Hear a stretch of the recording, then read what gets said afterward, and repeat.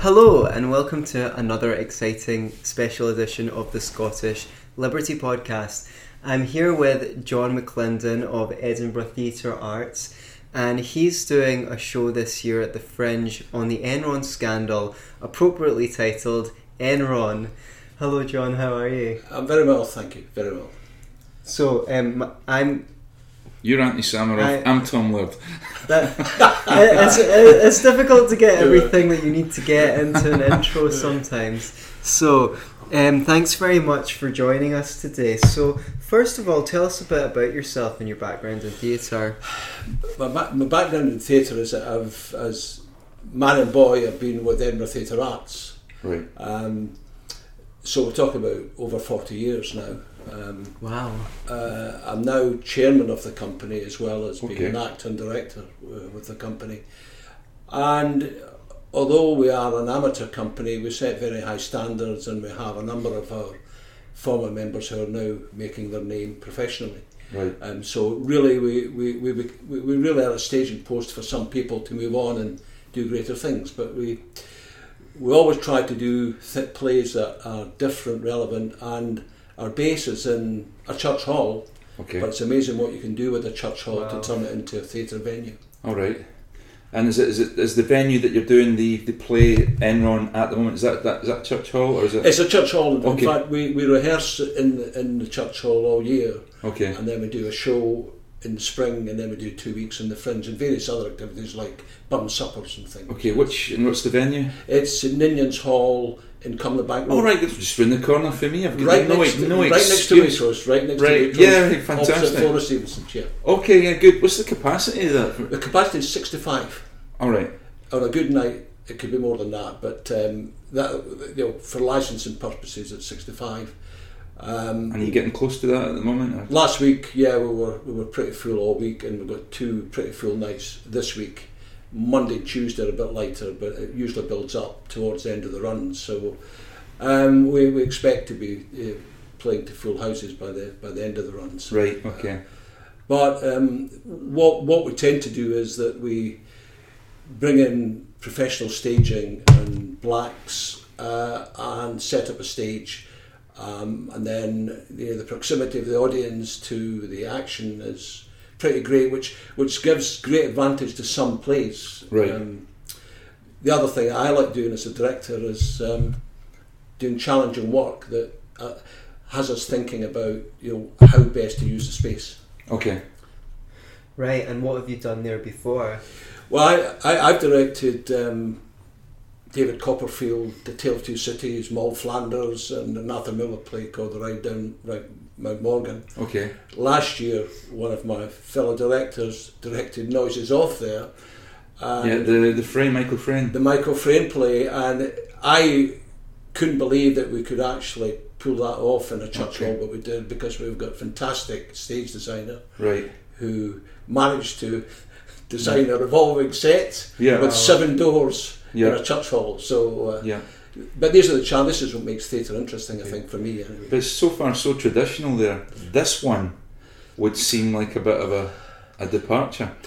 I always pick up bits of news about plays and then decide that I'm quite interested in doing them. Enron came about because I saw it was on Edinburgh at the King's. This is going about 4 years ago. Right. Had 5-star reviews in London. Okay. Wow. So I thought I'll go and see it, not knowing a lot about Enron, and what impressed me most about it was its accessibility. Right. But it was also a high-tech show. Right. So you're using things like lightsabers, but and using devices to illustrate things that were off the wall. Right. So that was it, and we then had a couple of years ago we had a reading of it and felt that we could at least read the play, and it was just a case of just moving from there to actually getting into production. Okay. It's interesting because I thought, given the subject matter, it can be quite heady, quite technical. Not everyone's into corruption, conspiracies and the details, so it would be interesting to me how you make that into an accessible theatre format that people would find both educational and entertaining. Yeah, you're right. I mean, it's you know, it's full of problems, but my main focus in all of this was to tell the story, right, which meant making sure that we delivered the dialogue in a way that was accessible to an audience. So there's a film recently called The Big Short, which covered subprime mortgages, but it used the same devices to make it accessible to audiences. Mm-hmm. The writer, Lucy Prebble, it was first performed at Royal Court Theatre in 2009. She's a genius in the way she can use things to make it clear to people what's happening. And some of them, I wouldn't want to spoil the impact of it. Right. But basically, the focus was very much on making sure that any opportunity we had to have characters talk to the audience, we used that. Because the play is built around 4 main characters, 3 of whom are the named people from the scandal. The 4th one, the woman in it, the name's changed, but it's pretty obvious the same person. So I'm imagining one of them would be maybe Skilling or Anderson? Jeff Skilling, Andrew Fastow, Ken Lay, who was the boss, and then Claudia Rowe, as she's called in the play. All the rest of it, I call them grotesques, right? But basically it's built around actors playing multiple parts, from traders to stock analysts to the device things that make the play pretty interesting. So many cast members in total? There's 13 in the cast, playing probably about 40 characters. That's an odd number for a suspicious lot like actors. But well, it was 12. Then I found I had to play a couple of parts myself. Right. Okay. Because when I had to start casting early because I had to make sure I could do it. But other than the 4 main characters, it was about having the right number of actors around and then slotting them into the roles. So the play, which is in 3 acts, but we're doing it in 2 acts, the 3rd act is device free, so it is straightforward drama. And what I wanted to do was make sure I had the right actors in these roles, and then just work backwards to fill in all the other roles. Okay, great. So you had the most important structures in place first, and saw what you were what you could be facilitated. So I had really good actors playing perhaps small parts because I needed them there, but they then went on to play 3 or 4 other parts in the cast. Okay, great. So why don't you fill us in and tell us a little bit about the Enron scandal itself, how it unfolded and what the implications of that are? Yeah, I mean the background to the whole thing was that Enron were obviously an energy company. They were in natural gas, and then they moved into electricity. At that time, they introduced a new accounting system called mark-to-marketing, which basically was signing deals for 20 years, but taking the profits now. Right. So it was. What the example used in the play by Jeff Skilling is you sign a deal to make champagne, but the champagne's not going to be ready for ages, but you can take the profits now, and that was mark to market. And although it was a new concept at the time, it's now very much the thing that's used in the business world.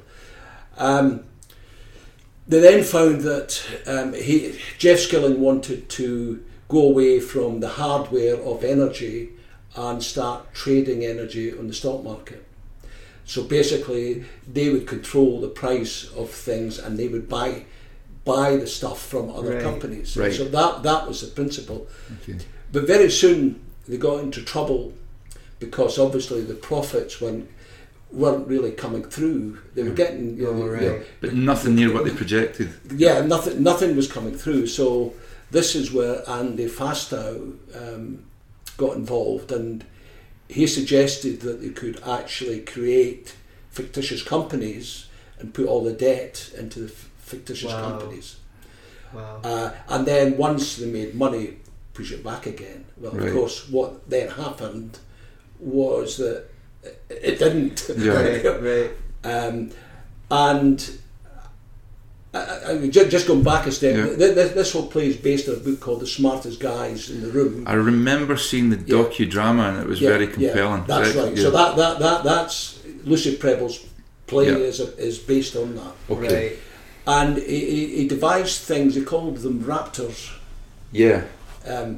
Basically, as in Jurassic Park. So he had a raptor, taking care of one aspect of death, right. And so on and so forth. And the manifestation of the raptors in the play is one of the highlights. Okay. Oh, right. So they become physical. They become physical. Right. So what then happened was that the key thing that was going to influence the success of this was deregulation of electricity. Right.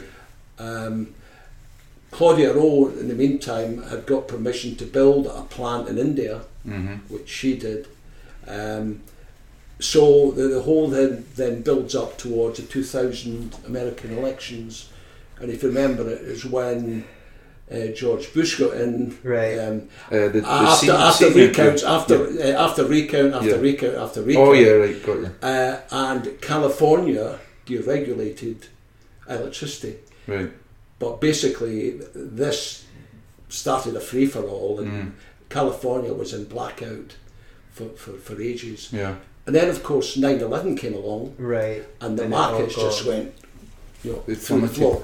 Yeah. And so everything got worse and worse and worse, and eventually, the three guys were actually convicted. Yeah. Fastow blew the whistle, so he was out in 2011, I think. Ken Lay had a heart attack after he'd been convicted. Yeah. And Jeff Skilling was given 24 years, right. But it was reduced to 14 years when he actually paid over $45 million to the employees. Right. And he's due to be released January next year. Okay. And how come there was, as I recall, there was also a major, a huge audit company who were also complicit in the thing. And then I think at first they were saying, well, what's going on here? Yeah. They were spotting all sorts of anomalies. But eventually I think Enron managed to put pressure on them to play along. Basically Arthur Anderson went to the wall as a result of this. And that's where my interesting story comes in, because I was speaking to American gent during the week, and he was telling me that he had two friends who worked for Anderson. Okay. And he was telling us, he was telling us that only a few guys had been responsible, because basically what happened was they started shredding all the documentation. Right. A real cover-up. It was a real cover-up, and that's what happened. So I was explaining to this guy that you ought to see how Arthur Anderson is represented in the play. So I'm not going to spoil it by telling you, but that's one of the tricks that Lucy Prebble used to illustrate Arthur Anderson's role in all of this. Right, okay. But they went out of business as a consequence of this. And the Lehman Brothers are also involved in a scene, which is again another device used to make it. One thing about it is it's very funny, as well as being a serious drama. Right. So humour plays a big part. Humour goes a long way in theatre when you're dealing with weighty subjects. Well, I think that's why all these effects were brought in, because it could be pretty dry if you didn't have this. But one advantage we have in our venue is that because of the proximity of the audience, you're more inclined to listen to the story. Yes. Right. So our focus has been on telling the story of what happened to these four people, and she's got a wonderful way of writing monologues for each of the characters, right, to deliver straight to the audience. So hedging is explained, various other investment terms are explained to the audience. In a monologue, and there's also a historical lesson by Ken Lay on Ford and Arthur P. Sloan, General Motors and Ford. So there's historical stuff. It also uses television. So we have two televisions set up, and that plays music and footage from the 90s, and then moves on. It's a key component of the election scenes, and then there's a very, very poignant reference to 9/11. Okay. So that is part of it, and it also has some music, and the trader scenes are done in a very different way. They're not straight drama. Right. There's music involved and dance involved in that. Dance as well? Yeah. So we had a choreographer, a musical director, and a vocal coach. Good. Involved in all of this, yeah. And how long? What length are we coming in at for the play itself? Well, interestingly, for some reason we put 2 hours in the Fringe brochure, but you know what it's like to do that well before you're anywhere near rehearsing. Yeah. But it runs for 2 hours 40 minutes. Wow. That is taking out the second to third interval. Okay. Whoa. So it's an hour, and now it's 2 hour and 10 segments. And you've managed to also get it. I mean, you've got it into 2 acts as opposed to 3. Is that correct? Yeah. Have you lost any of the? No. Because basically, I've got 2 copies of the original script, and the first one I looked at was even longer. Mm-hmm. And what Lucy Prebble had done in the second version was to cut down the third act. So the third act only lasts 25 minutes. So even from the point of view of having a break and then 25 minutes, it didn't make sense. But basically what happens is at the end of the second act, Skilling is down the tubes. Yeah. The third act starts with Ken Lay coming back to take over the company and moves on to really the trial. Yeah.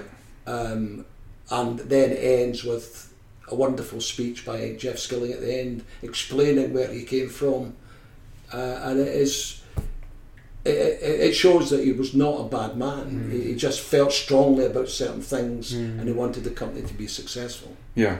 Right. Well, this is often the case with these kind of things. You know, it's not we like to look for and see monsters, but it's.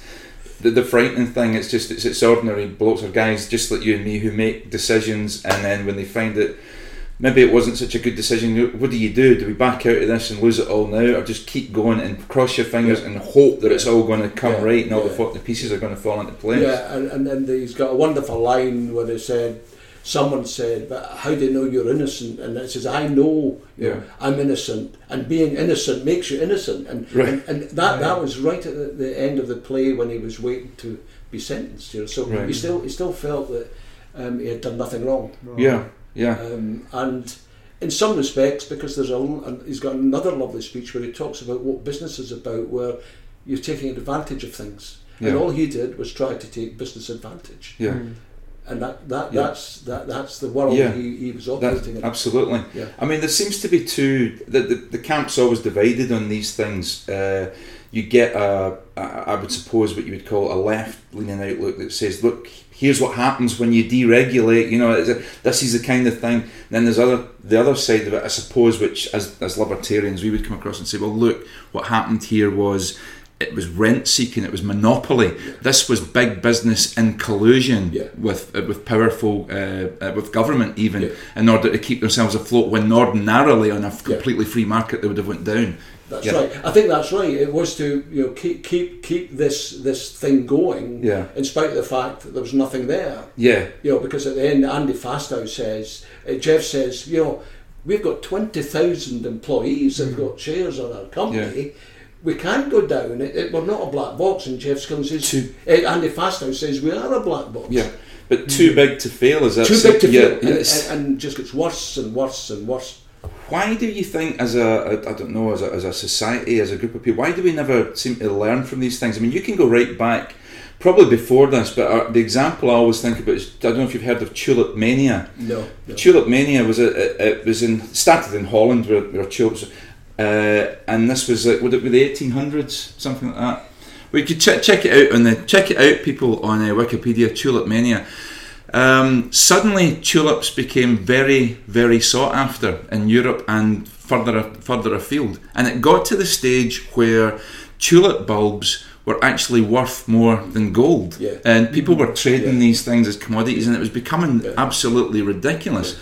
In one instance, a sailor on a Dutch trading boat was very hungry, decided to break into a barrel which he thought was onions, and munched into a tulip bulb, which was at that time worth the equivalent of thousands and thousands of pounds nowadays. Now, even if he thought it was an onion, I'm thinking it's not exactly. He must have been really hungry to bite into this, but never mind a tulip bulb. And he ended up going to jail.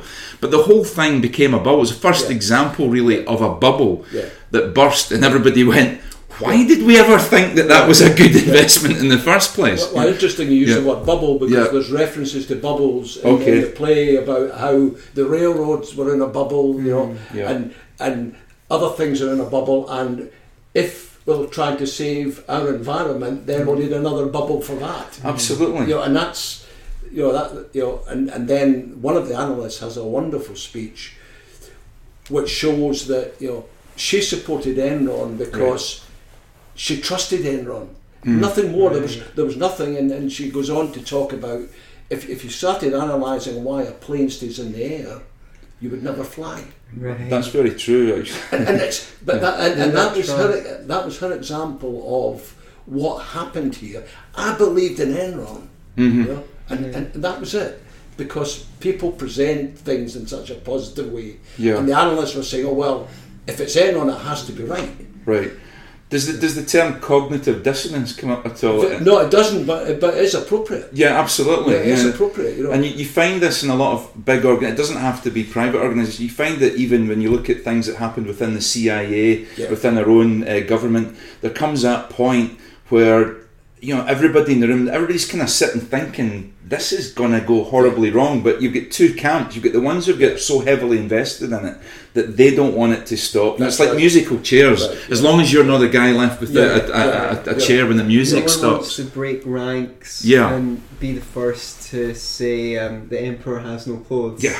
And that's what this was about, because Kenneth Lay, who we portray him as being, in business I've known people who are figureheads, but know very little about the reality of things, and he's a bit like that. Yeah. So he plays golf with Bill Clinton, and he does this and he does that. So from his point of view, it can't fail. It will not fail. I can't, regardless of what the real situation is, it can't fail, and that is his view throughout the whole play. Yeah. And eventually, Andy Fastow has to destroy the Raptors because it's not sustainable anymore. And then, of course, the balls burst, and we're in a situation of having to justify this. Arthur Anderson, they start worrying about their role in all of this, and they start destroying things. Do you think it's got a disturbing contemporary resonance in as much as we now have the housing bubble and mortgages and the price of property going through the roof? It's unbelievable. Unbelievably relevant to everything that's going on today. And there's even I've got an opening speech as a lawyer, and one of the lines is and it's talking about how we find ourselves great men. And it says, once in a while you find a great man, and you hope to God he doesn't succeed. Okay. And you think of Trump, immediately you think, and it's that sort of thing. So it has a great relevance to today, and I think that's why audiences are so enthusiastic about it, because it does ring a bell. And at the end of the play, I mean, on Saturday night, we had about 6 or 7 curtain calls, because the play hit the mark with the audience were there. Brilliant. So, have you been in touch with Lucy Prebble, the playwright, at all? No, because we work through an agent. Right. That's the way to do it. And if she's interested, because the last play we did was the John Byrne Playwriters' Cramp. Right. So I just at school. You brilliant. You just hope that they might be interested.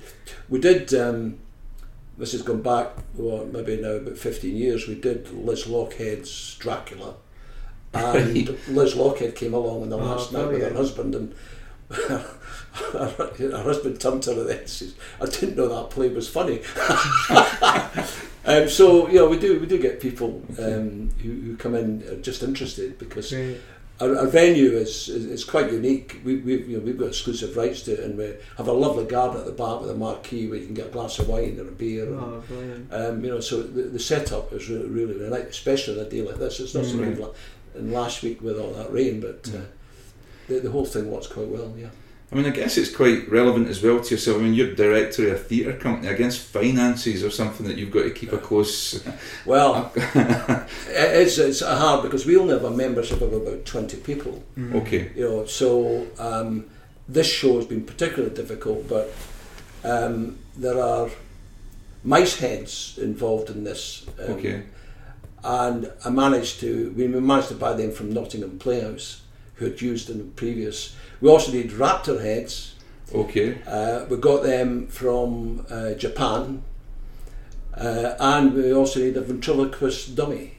We got that on eBay.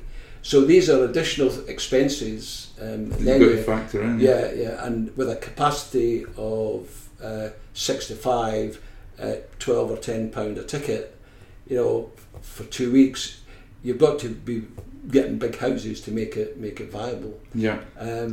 But yeah, we're always conscious, but we've got a very good treasurer who keeps us on the straight and narrow when it comes to that.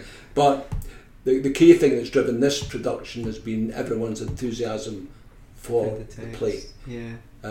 And even the traders involved in the dancing, they've been doing their own rehearsing, so everyone's totally committed to it, and it shows in performance. They're really up for it every night, and there's nothing like it in that venue. It's a fantastic venue to play in. How many productions? I mean, other than your festival production, I mean, how many productions a year roughly do you do? We only really do 2. I mean, we do in April we did Writer's Cramp along with another play called Primrose Way. So these are our 2 main productions, but we're also involved in, Burn Suppers. We've got a Burn Supper show, right? And we do Murder Mysteries. Brilliant! That we develop our own scripts for. Okay. So the one that we're currently running with, and we've got 3 bookings later in this year, is based on the Great British Bake Off. Okay. Right. So it's keeping it relevant. And is that in the same venue? No, we've got 2 bookings. We did it twice, so anyone that wants it, we can actually do it. So we're doing one in Lithgow, and we're actually doing our own. We're doing one for Sopra, who are at the top of Orchard Brae, the office on the right. The right. We're doing one there, and we're eventually doing our own one because we've never done it for our own people. So we did 2. So that's how we get additional funds. To ensure that we can, because at our spring show we don't actually make a lot of money because it's only a week. Right. So we depend on the Fringe to actually make enough money to support next year's activities. Well, if you're making money at the Fringe, you're doing better than most. Correct. Yeah. I mean, as I say, we've got. The Fringe tickets. We've sold about 350 Fringe tickets already. Okay. Which is great. And on Wednesday we've sold 35 Fringe tickets, which is the total amount we give them. So there's a lot of Fringe interest in it. It's more. Reviews we don't find reviews help particularly. It's word of mouth that actually brings people along. Okay. Because it's by chance you might see a review. Right. But so we depend on word of mouth. So hopefully this podcast will drum up some word of mouth for you. Yes, please come along because it's a great show. It's a great show. And tell everyone where they can find you so we can make sure they know. We are at St Ninian's Hall, which is in Cumberland Bank Road, right next to the Waitrose Superstore. We're on until Saturday night, and we have a matinee at 2:30 on Saturday. The show starts at 7:30. Great. Thank you so much for coming on the show. My pleasure. Yeah, it's been great. It's been good to hear about it. And do you fancy going to see that? I absolutely do. Okay, well, we'll be there. Well, good. Well, I'll be around at the door, so when you come along, I'll be there to greet you. Because, okay, good stuff. Because I like to.